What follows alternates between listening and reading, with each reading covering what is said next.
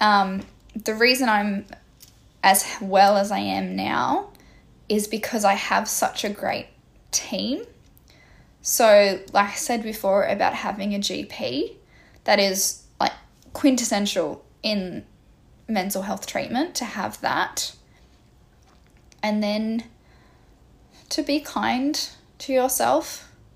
Med school is brutal. Doctor training is brutal. And we have enough people telling us we're not good enough and we're not trying hard enough. We don't need ourselves to be telling us that as well.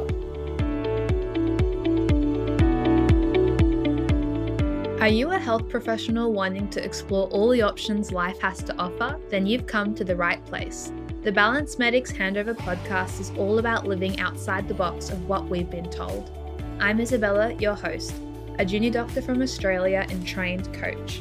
I'll be interviewing health professionals from all walks of life, artists, authors, non-clinical specialists, and more. These stories show that our choices are endless.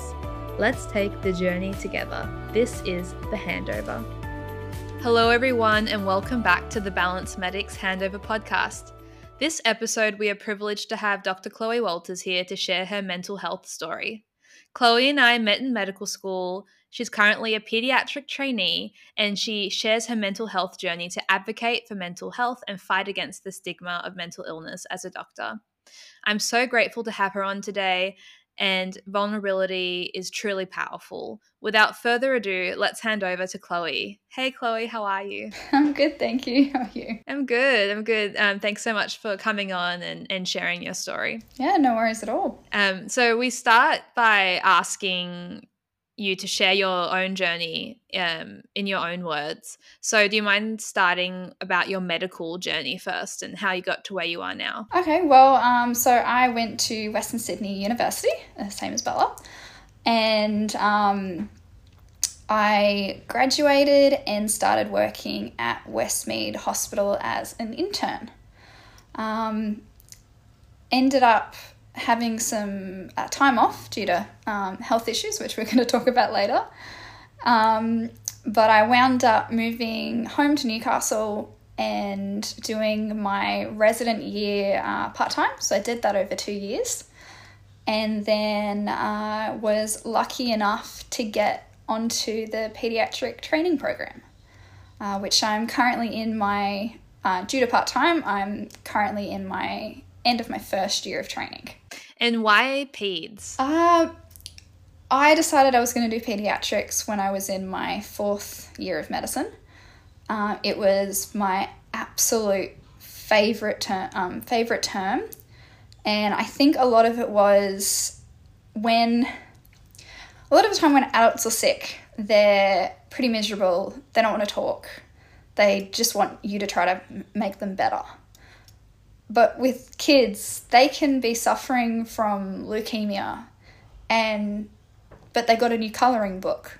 So all they care is they get to play with their new colouring book. And I just find it so inspirational the way so many children respond to illness and how they just focus completely on the positive side. No, I love that. I haven't heard that perspective. It's really great for you to share that. Now, you already touched a bit on taking time off internship, moving into part-time because of health reasons. I first heard about it through social media. This year you posted a video that openly shares your mental health journey. Can you tell the listeners about your recent diagnosis and this part of your story? Yeah, sure. So I struggled with mental health issues throughout med school. I was diagnosed in my 2nd year with having depression and having generalized anxiety disorder. Unfortunately, I got very little help. We moved all of the time thanks to rotations, so I didn't have a consistent GP. I did not have a psychologist that would actually listen or help me. And I did not have a psychiatrist at all. So when I got through med school, I didn't have to repeat a year, so I made it all the way through. And then when I became an intern, I was running on fumes. I've had major issues with insomnia where I just won't sleep for days at a time. So everything kind of came to a head on a shift I was working when I was on vascular surgery, and I'd been feeling terrible for weeks. I was absolutely miserable, but I had the coming Saturday off, and I was going to go climb, go be in the mountains, which was always my happy space. And on 2 or 3 p.m. on the Friday, I got a call from the roster people telling me I couldn't go away that weekend because I had to do a 14-hour shift on the Saturday. And that made my brain crack. I had a very supportive colleague who took me to emergency, got me seen by one of the ED bosses, who was absolutely lovely, and they basically sent me home to Newcastle. I had 9 months off work. About 3 months of that time, I was admitted to hospital. And I was admitted due to severe depression to the point of suicide ideation and self-harm. During this 3-month stay in hospital, they put me on every single antidepressant under the sun, and nothing worked. It was only when they finally put me on lamotrigine, so a mood stabilizer, and an antipsychotic, that my brain finally leveled out and I got better. I would like to say that was the end of me being in hospital, but over the last 2.5 years, I've been in hospital 3 or 4 times, and the treatment that they finally found that works, so I haven't been in hospital now for over a year, is I actually get treatments with ketamine, which is a really new treatment for the depression side of bipolar. And I am my psychiatrist's miracle patient, because I can go from the blackest depths of my depression, have 1 treatment of ketamine, and I am completely back to normal the following day. So yeah, that's a bit of an overview of what I've been going through in the last 5 to 10 years. Yeah, the first thing that comes to my mind is the resilience that you have in, I guess, pushing through and getting, being like, I just get through medical school kind of thing, and you manage to. And in internship, not sleeping, but still pushing yourself to show up to work and to do what you had to do. And I think it just shows that medical students and doctors are very resilient people. And it got to the point basically where you had to go to the emergency department, where you were finally able to get the help that I guess wasn't as available to you beforehand. Yes. It's even with that time in hospital. So that first time I was seen in ED, the ED consultant I talked to was a woman, and she was the most understanding person I could have spoken to. They wanted me a psychiatrist to see me at that same time. And yet when the psychiatrist saw me, rather than looking at the last 5 years of incredibly poor mental health and depression and even mania, he told me that didn't need any treatment because I was upset that I had an argument with my boyfriend the week before. And he pinned my entire presentation on that. And I'd like to say that was an isolated incident, but even though now in November of 2023, I have a phenomenal medical team, that took years to get into place. There are so many people I talked to and tried to get help from, tried to have people listen to me, and they just didn't take me seriously. Just assumed I was, lazy and not trying and not putting the effort in. I'm very lucky with where I am now with my health team. And thank you so much for sharing and being so vulnerable with your story, which leads me on to what I wanted to ask you next. What prompted you to publicly share your diagnosis and what happened? Sharing my story was something I'd wanted to do for quite a long time. One of the moments that made me certain that I was going to do it was that first time I came home as an intern and had the 9-month break off work. My dad wanted to show me, my God, I keep losing my voice. So, that first time I came home and I wasn't working, I was actually just having time off. My dad showed me a TED Talk, and it was about electroconvulsive therapy, which is a treatment that I have had, and we were basically researching to see what we could understand about it. And the person giving the talk was a man in his late 40s who was a surgeon. And he talked about his experience with severe depression and how he went through ECT and ECD helped him get better. But he just had this moment where he said he scheduled all his surgeries for the afternoon because he physically couldn't get out of bed in the mornings. And on hearing that, I had to stop the video because I was crying. Because to hear a surgeon who are known to be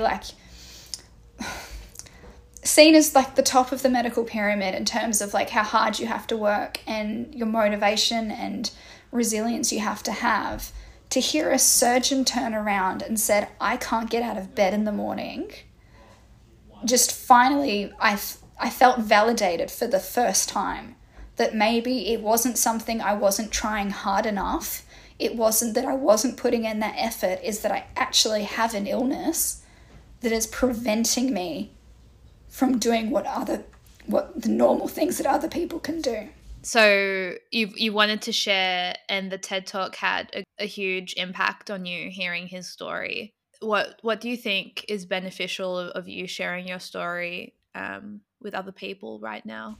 I hope that it helps some people with the stories that I tell and the videos that I post.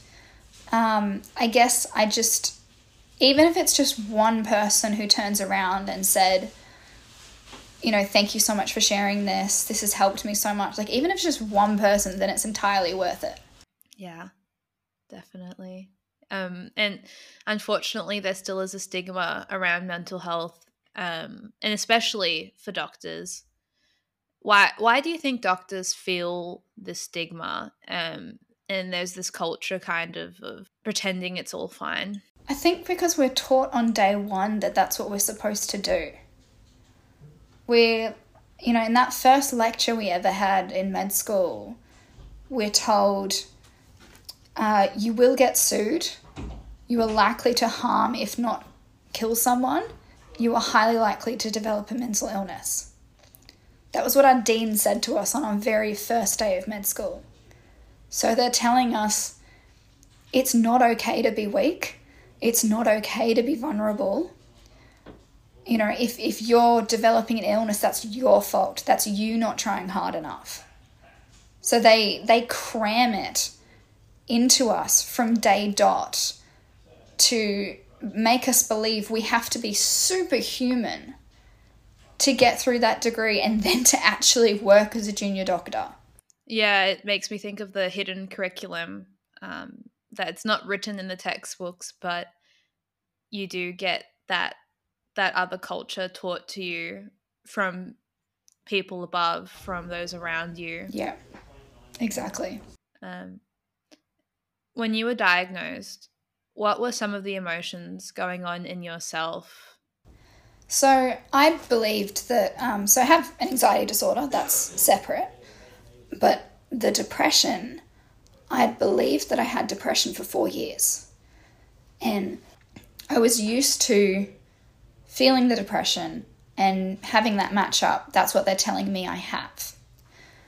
But the actual time I got diagnosed with bipolar, it fit into this other ways that I've acted. And so like one of the big things with bipolar is risky behavior. Like money, like really poor control of money. The talking really fast, the flight, like thousands of ideas going through your head every second. So when I finally got that diagnosis of, no, this isn't actually depression, this is bipolar, it was like, oh, that makes so much more sense in how I've acted in certain ways. So yeah, it was a huge relief actually to get that proper diagnosis. So now I'm able to like monitor my behavior so that I can pick it up really quickly if I'm behaving in a manic way, so that I can straight away call my treating team and be like, I need a treatment, whether it be ECT or ketamine. I can pick it up quite quickly now. And yeah, so it's just been a huge help getting the correct diagnosis. Yeah, it must. And it kind of links to the TED Talk of realizing there's nothing, wrong with you as a person. It was finding the right diagnosis and the right treatment and getting the help you needed. Did you always feel that you could speak so openly about it? No. When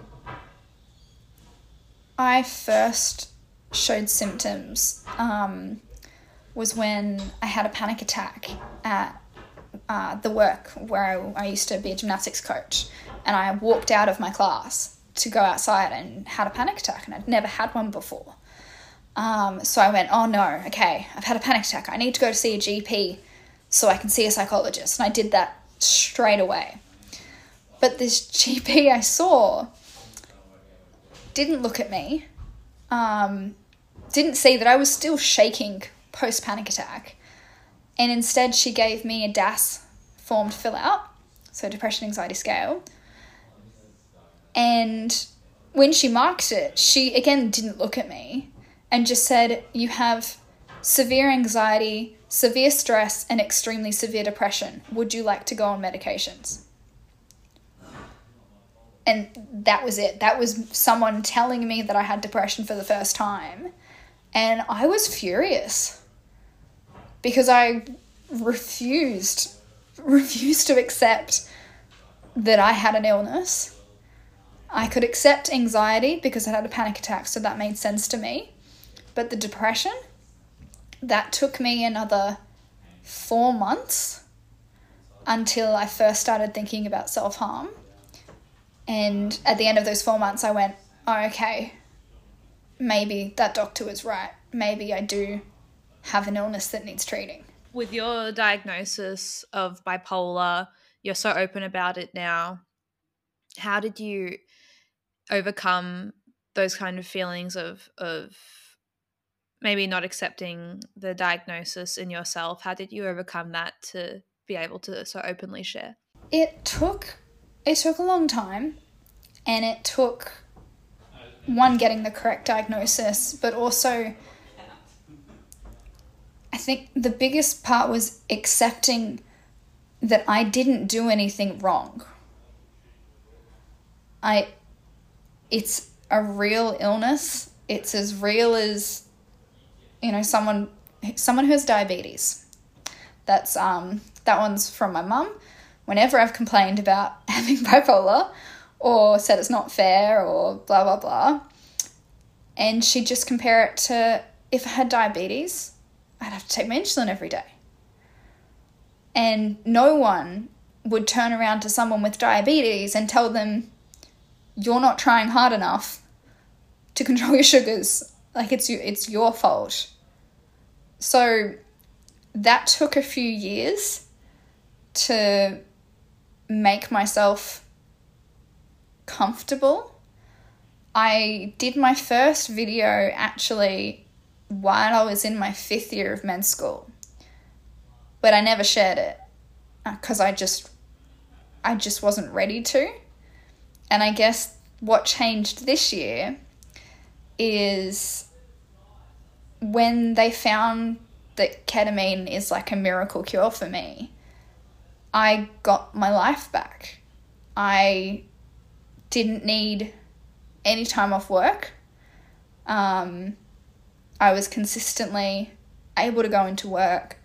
If I got unwell, which has happened throughout the year, I just call my doctor's office straight away. He reviews me usually by the next day, and I get a treatment the day after. So sometimes I need only like 2 or 3 days off work, and then I'm back doing what I love. Yeah, thank you for sharing that. And it's just great to hear for anyone out there who is feeling like they're not comfortable to share it, their story, or not comfortable to say what's going on, and that it's perfectly understandable. You also, so we shared a bit about medical school training and not being completely prepared for what was to come. I started training. I started medical school before you, actually, because I had a year off in between. I forgot you did, didn't you? 3rd and 4th year. Yeah. So my speech was actually not completely the same. My speech was more look around you. You were number one in your school. You're not number one anymore. So that was my speech. But yeah, I did feel that I wasn't prepared for mentally for internship and the challenges.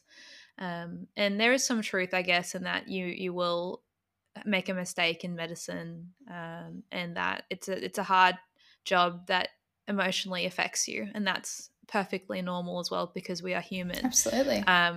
But I guess the resources to manage that weren't shared. Not in the slightest. Yeah, not in the slightest. Which we're changing though. We're working on that. We're getting there. I wanted to ask you, what is your current hope for mental health in medicine? I want mental health to be seen the same way any physical illness would be seen. And to get there, we need more than, oh, here we're celebrating mental health, have a pizza day in the common room. Like, it needs to be embedded in what we do, because we're like Nadine told us on day one, like, we're such a high risk to developing mental illnesses that it has to be like from the start of med school all the way through, we need to be having conversations about this so that no one turns around and goes, oh, how embarrassing, I've been diagnosed with an anxiety disorder or whatever else it is. They need to be completely supported all the way throughout, so they go, oh crap, I've got this diagnosis, but I remember the lecture. Here are all of the things I can do. Here, every med student should have a GP they can consistently go to so they can look after the stuff that is the long-term issues. So many steps, I believe, we need to take. But it just needs to be so much more at the forefront of our teaching and of our training. So it's not this abnormal thing that, oh, someone needed help with their mental health.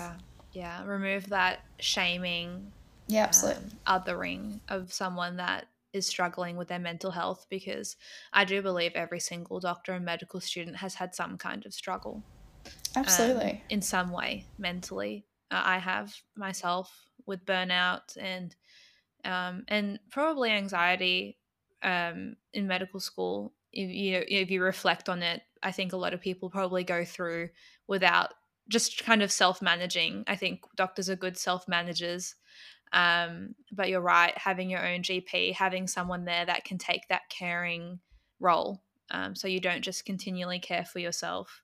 And it makes me think of preventative medicine instead of focusing on the point where you're in crisis, Yeah, exactly. building up those skills in medical school. So that is also my dream for mental health and medicine. So it's really great to hear more people talk about it. What would you say to the listener currently who is struggling with mental health in medicine and not really sure what to do next?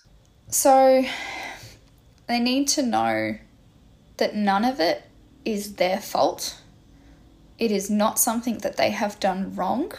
It is just a hand that they have been dealt. The reason I'm as well as I am now is because I have such a great team. So, like I said before about having a GP, that is like quintessential in mental health treatment, to have that. And then to be kind to yourself. Med school is brutal. Doctor training is brutal. And we have enough people telling us we're not good enough and we're not trying hard enough. We don't need ourselves to be telling us that as well. So yeah, to not be remotely ashamed of a diagnosis you might get. It is the same thing as whether you have diabetes or a broken leg. Yeah. Thank you for sharing that. And hopefully someone listening can get some help from that and some value. I also wanted to add that I'll share in the show notes links for where you can get help if you need it. Now, I asked this of everyone. What is balance to you? Balance in my life, I guess, means medicine is no longer at the forefront of my mind. Balance is having a healthy relationship with my partner. It's doing the things that I love in my spare time, my rock climbing, my playing music, going to the beach. So I still love medicine, and I still hope at some point to finish my training and be a pediatrician. But it's just not everything anymore. And I think medicine, like in university, we're taught that the only way to get through is if medicine is the one and only thing that we focus on. And I just don't think that's true anymore.